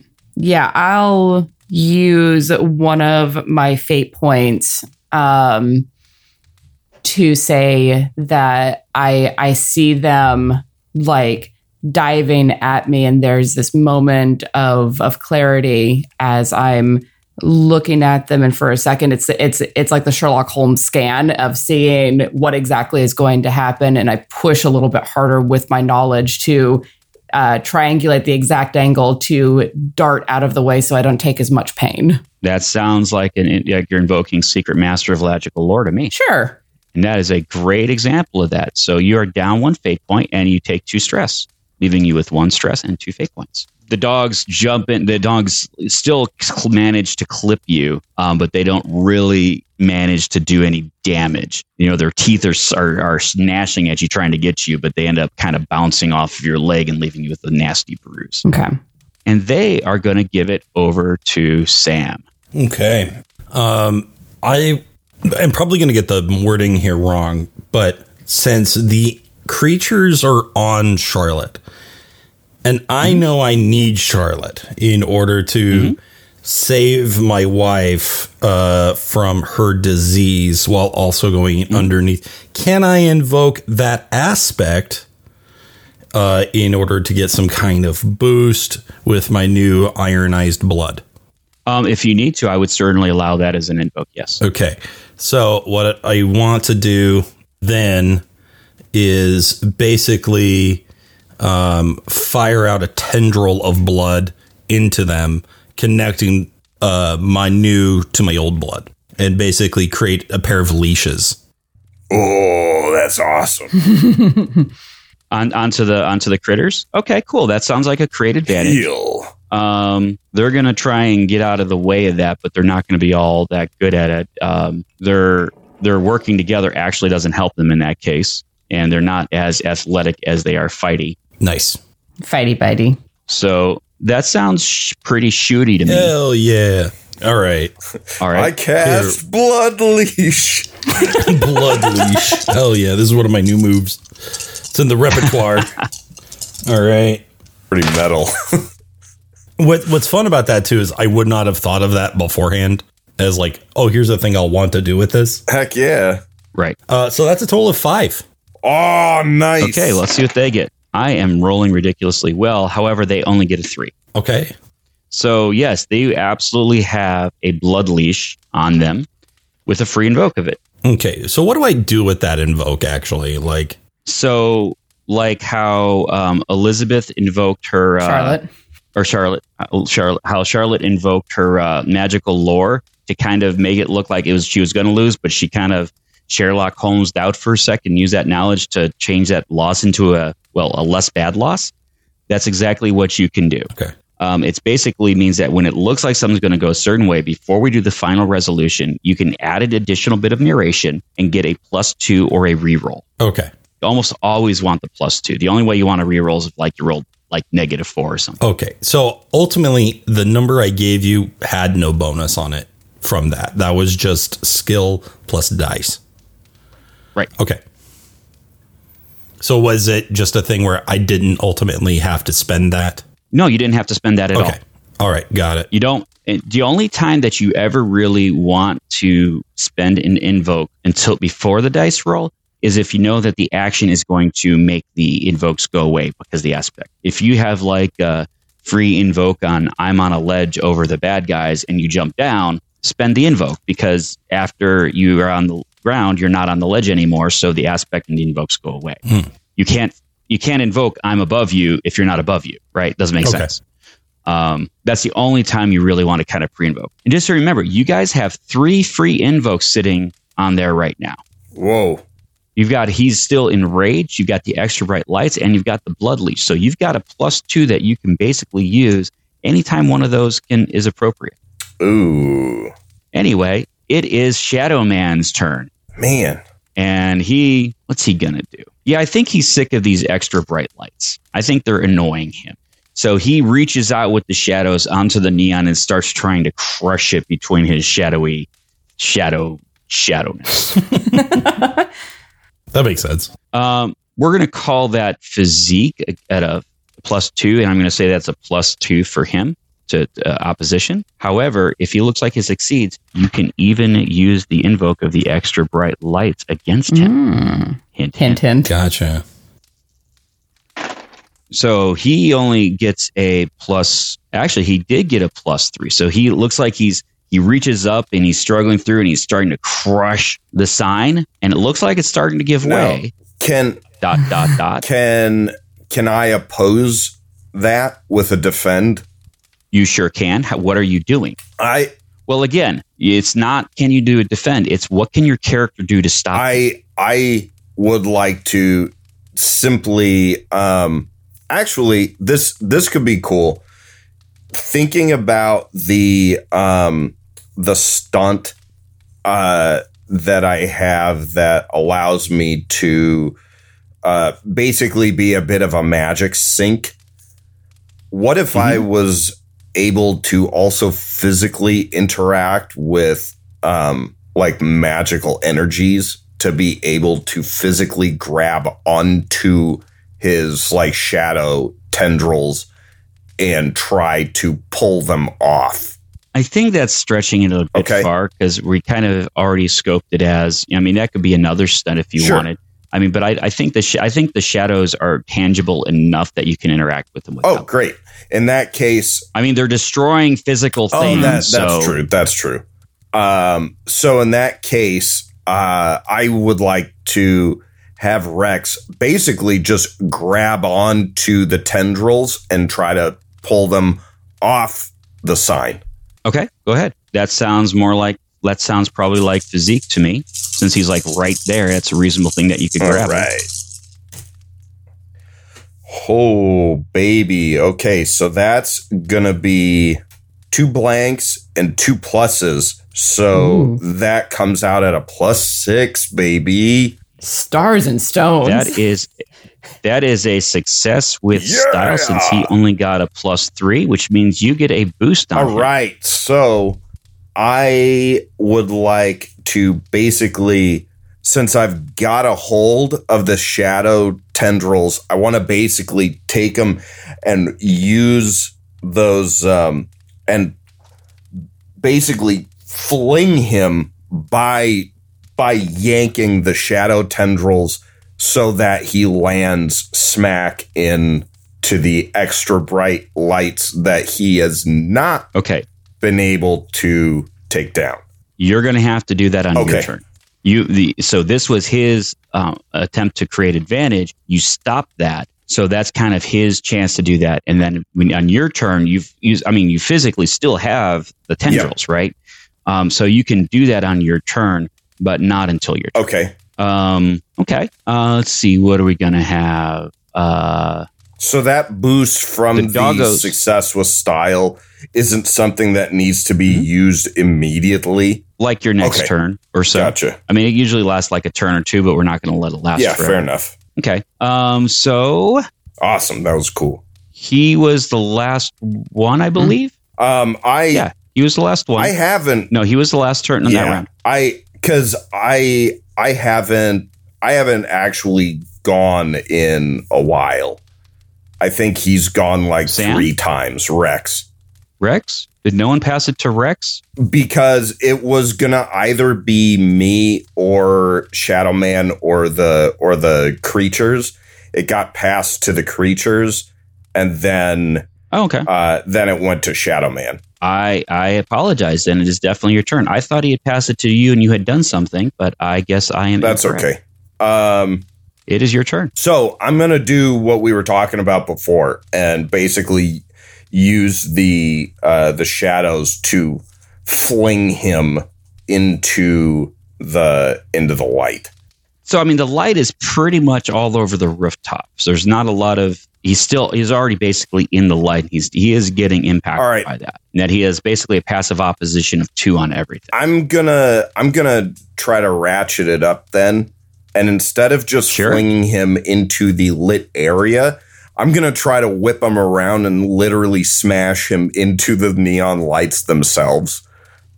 Okay. And that sounds like an attack. See if we can knock him out. That sounds like an attack to me. So go ahead. He is going to try to, as you've got it, he's going to like start whipping his, even though you've got his tentacles, he's going to start trying to whip him around and try to use them and use the ends to get to you and fight you off. Okay. Sounds like an attack. What do we want to call that? I'll give you physique on that. And he's defending with fight. And is there a way I can leverage any of the current aspects? You've got free invokes on 3 of them plus a boost. Okay, I'd like to use my boost on this. Okay, so I would again wait until you get the result before you roll it because it might not be worth it. Okay, let's roll then. Okay, so we've got 1 minus, and we've got 2 pluses, 1 minus. So one of those is going to cancel, and we got a blank. So we got 1 plus, and then the physique score of 4. So that's a total of 5. Okay, he got 2 pluses, and he has a fight of 5. So he got 7. So you're down by 2. Holy hells. So so far, well, we got the fate points, and this is actually a good thing to see. Because this guy's hard to fight. This is what's going to happen when you attack him, even with your peak skills, because he's so you're trying to grab him. The tentacles keep slapping you in the face and knocking you around and kind of wiggling out of the way. He's just kind of using his skill with those to prevent you from doing that. ... So here's some things you could do. He's still so enraged at you that maybe he forgets his skill for a second and tries to overpower and lets you judo him.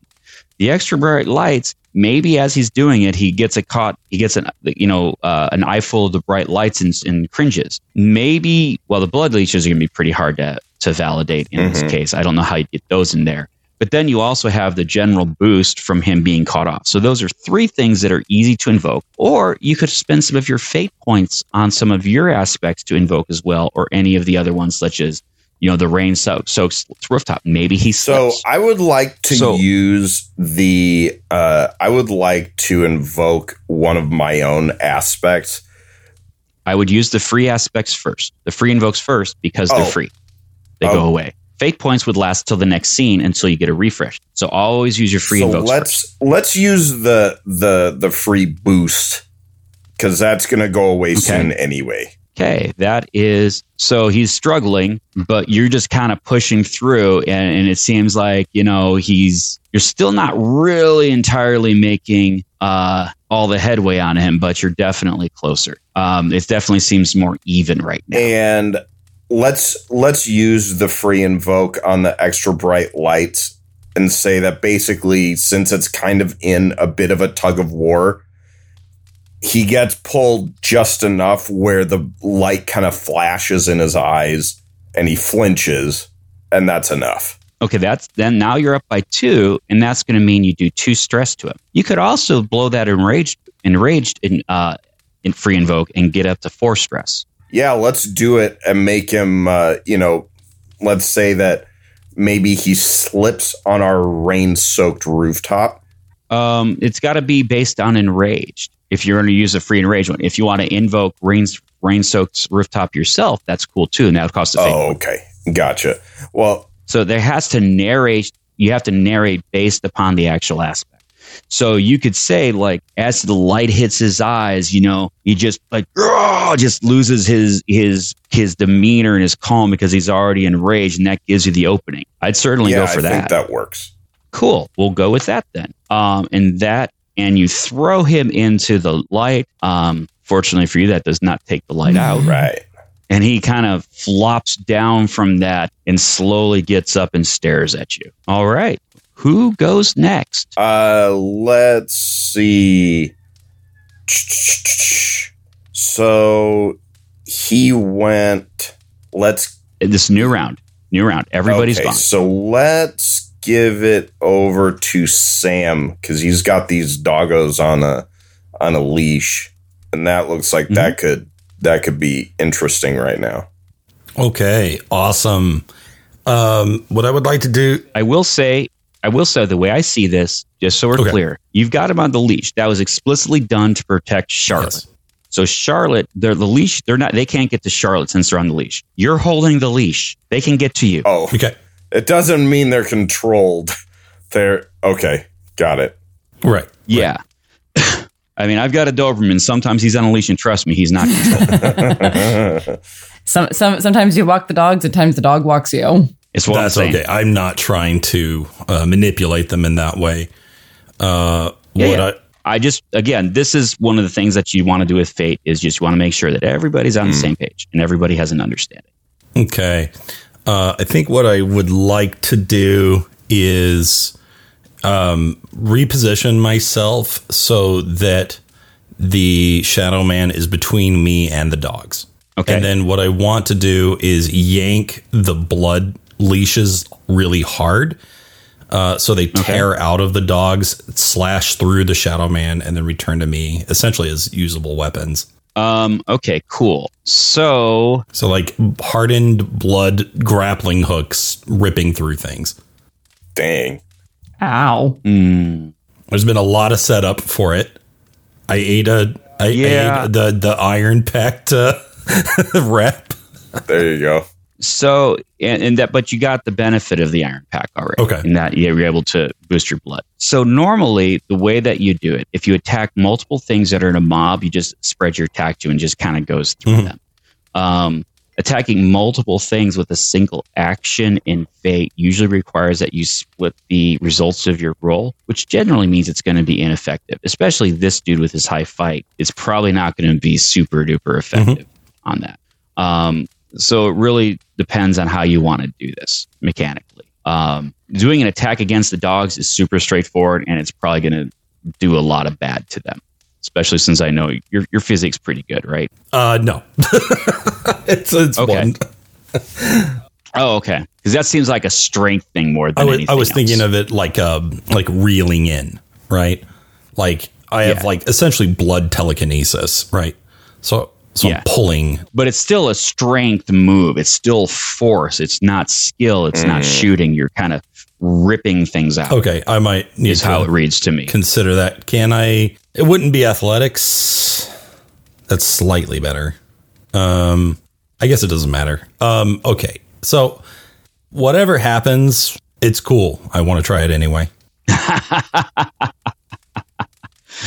Hey, this might be a good place for a stunt. Okay, so my stunt that I have, maybe something that this is an idea. Okay. Maybe a stunt that gives you +2 to physique when you are using an extension of your blood to move things. Okay, that sounds pretty reasonable. Nice. That would jump your physique up to +3, which would probably be enough to give the doggos a bad day. Okay, then let's make that a stunt. By the way, is there a limit to the amount of stunts you have? Yes. The limit is you can have up to 3 stunts for free, and you can pay 1 point of refresh for another stunt. And as long as you have a point of refresh left. Okay. And refresh is the amount of fate points that you start with at the beginning of typically a game, unless you ended up with more fate points than that at the end of the last one. So, like if you have a refresh of 3, which is default, and you end up with 0 fate points at the end of the session, next session you have 3 fate points. However, if you ended up with 6 fate points, then you still have 6 fate points. We're not going to take them away. Okay, awesome. How many stunts do you have? I have 2 with that one. Okay, you're perfect. Okay, here we go. They're going to try to fight against it, but them working together isn't really going to help you because they're on separate leashes. It's not going to help them, so their physique is not very good. And they did not roll very well. Okay, well that's good because I didn't either. Oh, no. What'd you get? So I got a total of 1. Okay. They got a total of 0. All right. But you could definitely burn that free invoke on the blood leash if you want. Yes, let's do that. So we can pump that to 2 or 3 total. Yeah. Okay. So what's going to happen then is it sounds like, you go and you're like, I'm going to rip this out, and they're struggling against it, but the blood leash is just kind of hooked into them, and as they're struggling against it, they can't really do as effective a job. One of them comes out and rips that dog apart. Nice. It just splatters everywhere. ... You can still spend another one if you so choose. Yes. Another fate point. Now, another fate point, another +2 will not be enough to actually take the other dog out, but it'd be pretty darn close. So what determines that? Is that because of what he rolled, or... They have 2 stress each. Okay. So they're fairly tough, but they're actually not very good at fighters. They're not very effective. Okay. So why was it enough to kill one, but not the other? Because you did 3 points of stress. Okay. Which is enough for them. The first one soaked 2 points of stress. The third point was enough to take him out because it wasn't soaked. Now, if you do another 3 points, the same thing would happen to the second. I see. You do have 3 fate points. Okay. So I think I'll just hold that leash then. Okay, and so that'll be actually a really interesting situation where I'm holding one and the other I have like essentially another tool to use. What happened with? Well, I think with that, because you can have the blood leashes in advantage. That's fine. Yeah. And when I ripped the other doggo apart, the goal was to have it line up with Shadow Man. However, unlikely that is. Yeah, that because you just did as an attack on the mob, we didn't split the shifts, which is what you would have had. Okay. So it just comes to me and there's nothing else. Yeah. Okay. That's fine. Yeah. All right. And then I'm looking at this dog that I have the hook in. He's probably at the very least noticed. And so like, I'm definitely kind of going, crap. Wait. Team 4-star. Crap baskets. And all right, who gets to go next? Now I want to know what the dogs do. Now, or the dog. What the dog doing? He is going to jump over the Shadow Man and try to land on you and express his displeasure. How civilized of him. Mm-hmm. Can't really blame him. No, you can't. You just tore apart his pack mate. So what are you going to do? Is this blood shadow lizard wolf thing jumps on top of you? I want to defend by stealthing into the light where he maybe can't see me. I don't understand shadow physics. Well, I mean, everyone's basically in the light. Okay. So I can't. Okay. I was thinking, it'd be clever. It was like reversed. You normally hide in shadows, but this time you hide in light because they're shadow guys. But no. I mean, if he's already locked on you, he knows where you are. He's literally got a leash leading to you. Like if he wasn't staring at you, I'd probably go for that and allow the stealth into the light. That would be really cool. But since he's kind of like directly engaged with you, that's going to be a little harder to get away from. I mean, you could try it, and you could do that still as a great advantage if you wanted. But like as immediate defense, I think that's pushing. What if I just say he absolutely bites me? Do I get like a fate point out of that? Like if I just say I offer him my arm. Oh, jeez. Why are you offering him your arm? Because while he's going to hurt me, I'm now going to have access to more blood. Whoa. So that's not really a compel because you're getting an advantage. Oh.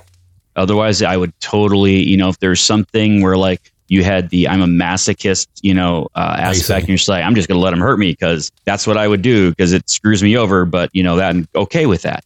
I would totally give you a fate point for that because in this case, you're kind of trying to use him to get blood. Right.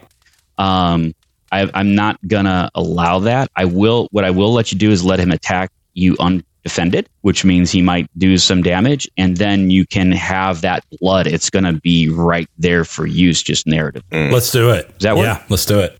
All right. Here comes oh my. Did he just absolutely wreck my ass? Not as bad as it looked like it was going to be at first. He got a +4. However, he is in light. And as I said, that gives him an automatic 2. That gives you an automatic 2 defense. It's just hard for him to do stuff. So he's going to do 2 stress to you. Okay. And I have 3, you said? Okay. Yep. So now you're down to 1 uno stress. And it's nothing real deep or lasting. But he did manage to kind of rake his claws and teeth into you and draw a little blood. So we're going to give you that. Sweet. Doggo's going to go ahead and give it to Charlotte. Okay. Seeing the Shadow Man out in the light now, effectively, I want to use my knowledge of magical abilities and gather some of the light from the neon and use it as like a lance to shoot through him. Cool. I like it. That sounds like a shoot. Go for it. Okay. Can I do a stunt with that? Where Sure. What stunt do you want? I would like to do the skill switch thing that we talked about earlier, where I would be able to use lore instead of shoot for magical shooty things. Like magic projectiles. So I'm going to push back a little on this because generally we want stunts to be usable about 3 times per session. And when would you not be shooting with magic? Right? You're shooting with magic all the time. So can we think of a condition that applies here that would make sense to apply that so that we can have a little more scope? I can't think of anything. If you have any suggestions. Well, we can worry about that later. Let's just go ahead and say that it applies for right now.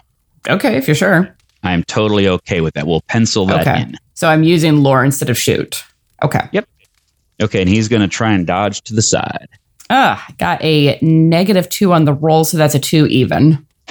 And he actually also got a 2 even. So it looks like he's not going to quite get out of the way, but he almost gets out of the way. But it looks like it's just going to be kind of a glancing hit, or it actually looks like it's probably going to miss, but he had to dodge a little harder than he wanted to. He's probably going to be a little off balance. ... In other words, unless you want to invoke something. Am I still able to use a free invoke on the extra bright lights, or has it already been used for this scene? That was used. You can invoke it with one of your own fate points. Sure. I'll use a fate point to draw on the extra bright light and kind of give it an extra spin, basically, to make it a little bit more powerful than he might have been expecting. Okay, cool. So it looks like he's going to have to dodge it. And actually, I think you probably just throw another lance at him. Yeah.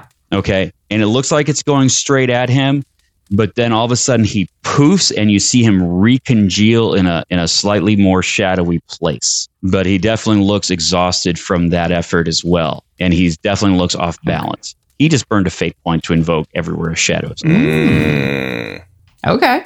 So you can keep doing that more if you want. You want to invoke something else. You can't invoke the same aspect more than once if you use fate points for it. You can just spend as many free invokes as you want and 1 fate point per aspect. So are there any free invokes left?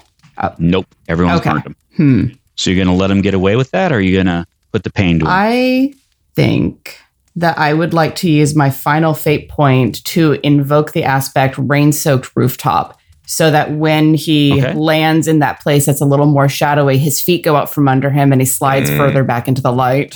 Yeah, I like it. And as he does, you can tell the light is just kind of almost withering him away as he does that. No. Exactly. And he definitely, he's actually taking a minor consequence of partially burned away. Ooh. That means you get a free invoke on that too. Yay. Who's next, Charlotte? Who hasn't gone yet? So we've had the Shadow Beasties, we've had me, Sam went. I think it's down. I think this time Rex hasn't and Shadow Dude hasn't. Okay. I'll pass it to Shadow Man because I actually kind of want to see what he's going to do with that. Take that, Victor Shadow Man. with the out loud note that Rex hasn't gone yet, so we need to make sure that. Thank you. Mm-hmm. Which means he's next. Okay. Shadowy figure now is disheveled, in a bad place, hurting. He's seen one of his dogs be completely obliterated. He ain't feeling it. He's just even more angry, but he's going to take a shot at Rex. Rex has earned his. I get it. So he kind of runs over to Rex and just again does the thing with the shadow tentacles coming out of him and just kind of going the multi pummel route. All right. And I can't roll now. What's Rex doing? He's just gonna defend against it, or rather, like. Well, what's he doing? Let's see. He'll try. He can still, Rex has got that stud, so he can just, basically take the blow. Yeah, I think he will. He'll just use physique and and just try to soak the hit, because that's what he does. That's what he instinctively relies on. Cool, roll it. Okay, so that's 3 blanks and a minus. So actually, all things considered, it's not terrible. So that's going to be overall, that's a 3. Okay. He got a 5. Ooh. So you try to tank it, but as this stuff comes in, it's hard. ... This is where you can invoke a fate point if you want, or we'll go to taking stress and consequences. Let's see. It's only 2 stress coming in. Let's see. Okay. Well, I'll take the 2 stress then. Okay. So if you're not going to do anything more, he is actually going to, as he does this and they hit you, you kind of like get knocked back a little, and then more tendrils come out of him and slam into you again. He's invoking Shadowy Figure to burn his last fate point.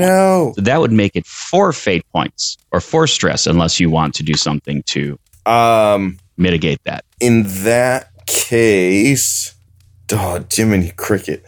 You know what?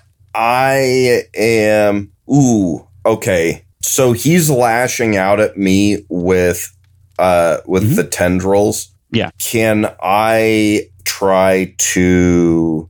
I feel like that would be something I'd have to do on my turn. Something Probably. I could defend with. I can't think of anything. I think I just have to take it. Okay. I mean, the neon lights and the extra bright lights could certainly be invoked if you wanted to spend the fate point. Let's see. Those are the obvious ones. You know what? Yeah, let's. Or just a flesh wound. See, that's yeah. I think let's try to invoke.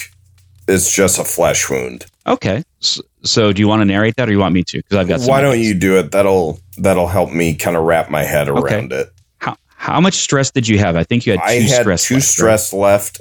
Okay, perfect. He's going to do 4 stress, except he's going to do 2. And we're going to do that invoke. So the first 2, the tendrils slam into you, knock you back, reeling. That's harder than you expected. And just as you're recovering up, another set of tendrils comes out, knocking off like parts of your flesh and parts of your side and chunks of your leg. But nothing really critical. You'll be okay. All right.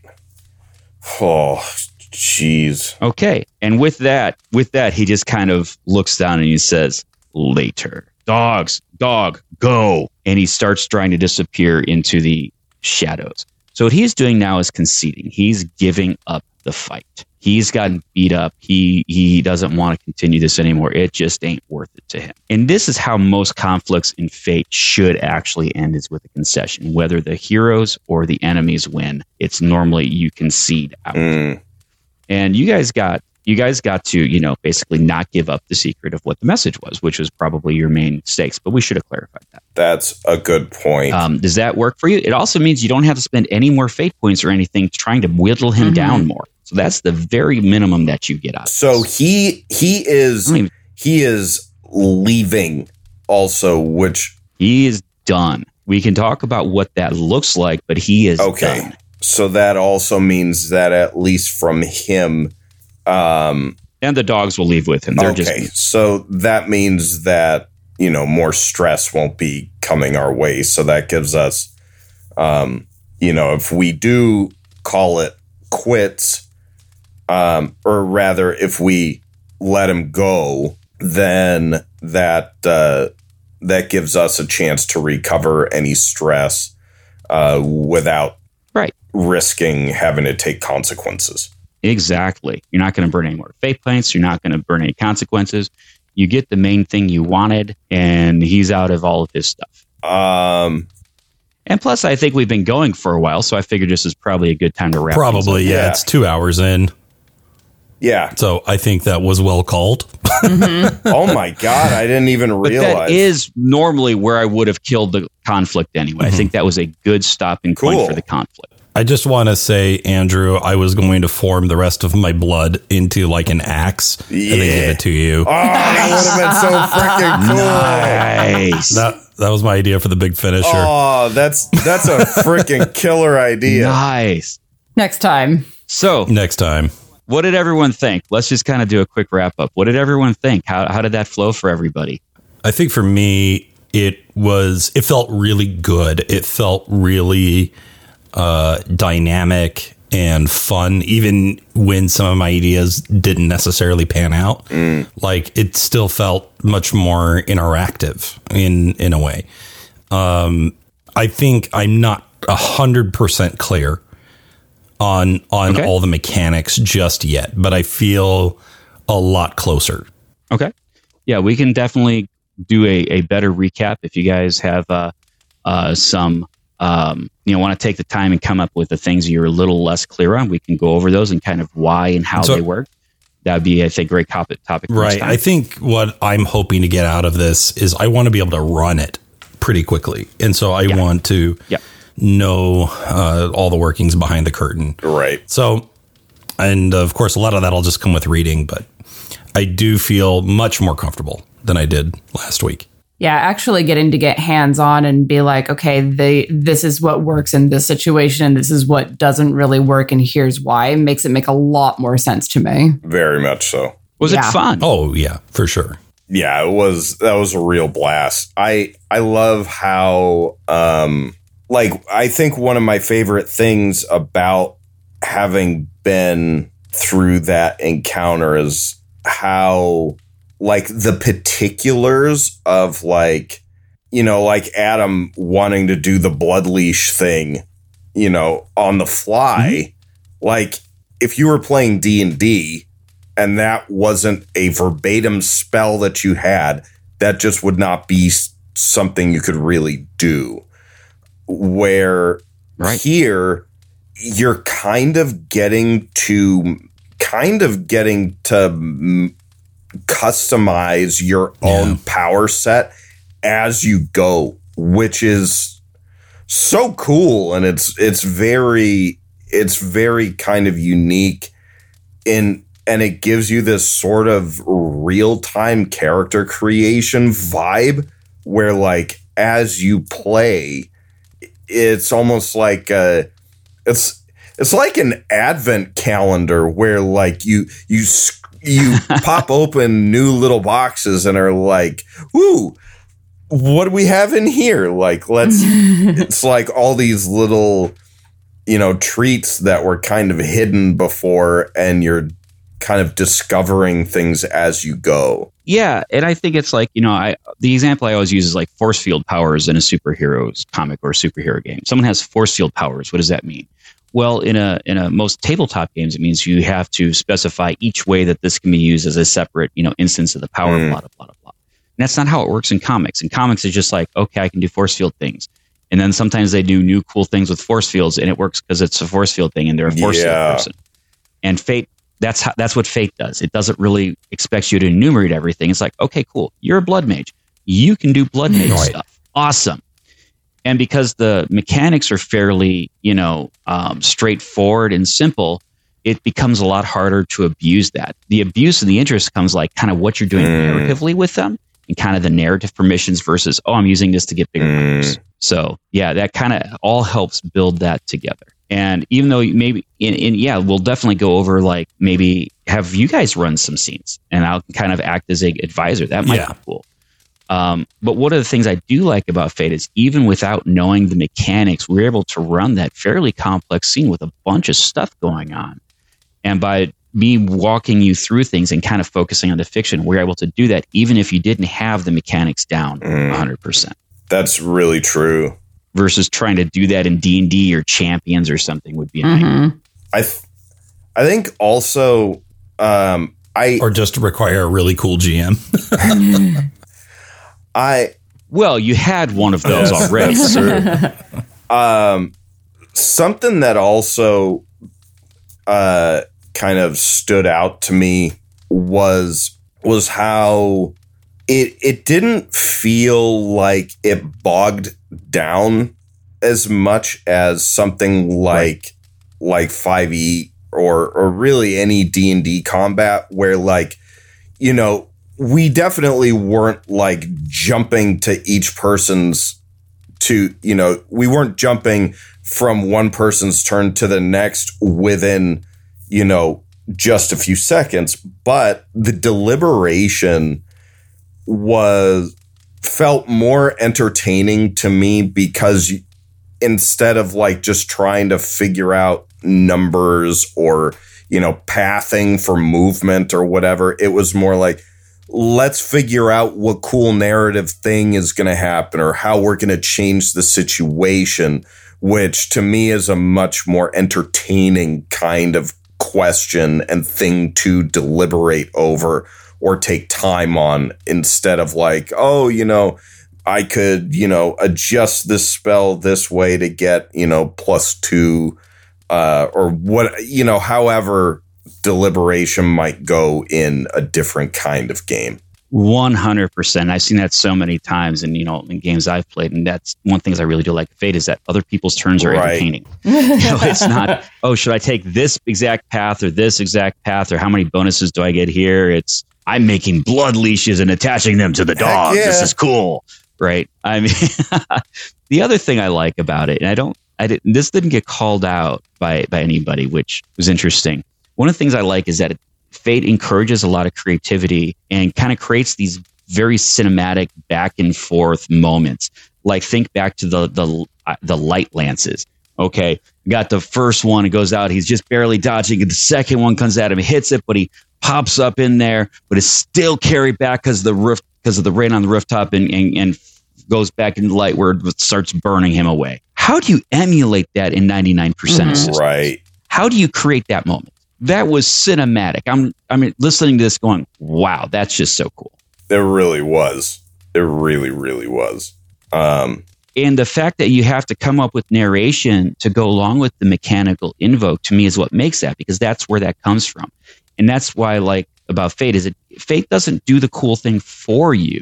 It just creates a situation where you are prompted to do the cool thing. And I think that's awesome. Yeah, I think so too.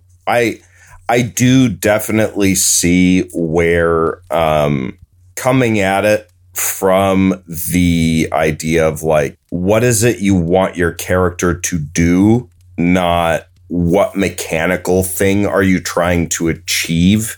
I did notice how much that can help kind of free your mind as you're playing this. Like, instead of coming at it like, oh, you know, this turn I want to try to create an advantage, instead coming at it from, okay, what's the current situation and what would my character try to do? Then you just try to label that thing after you've decided on what you want to try to do. Right. And that's where it's really the GM's job to say, okay, this is what the intent is. How do we represent that? How do I make that work mechanically?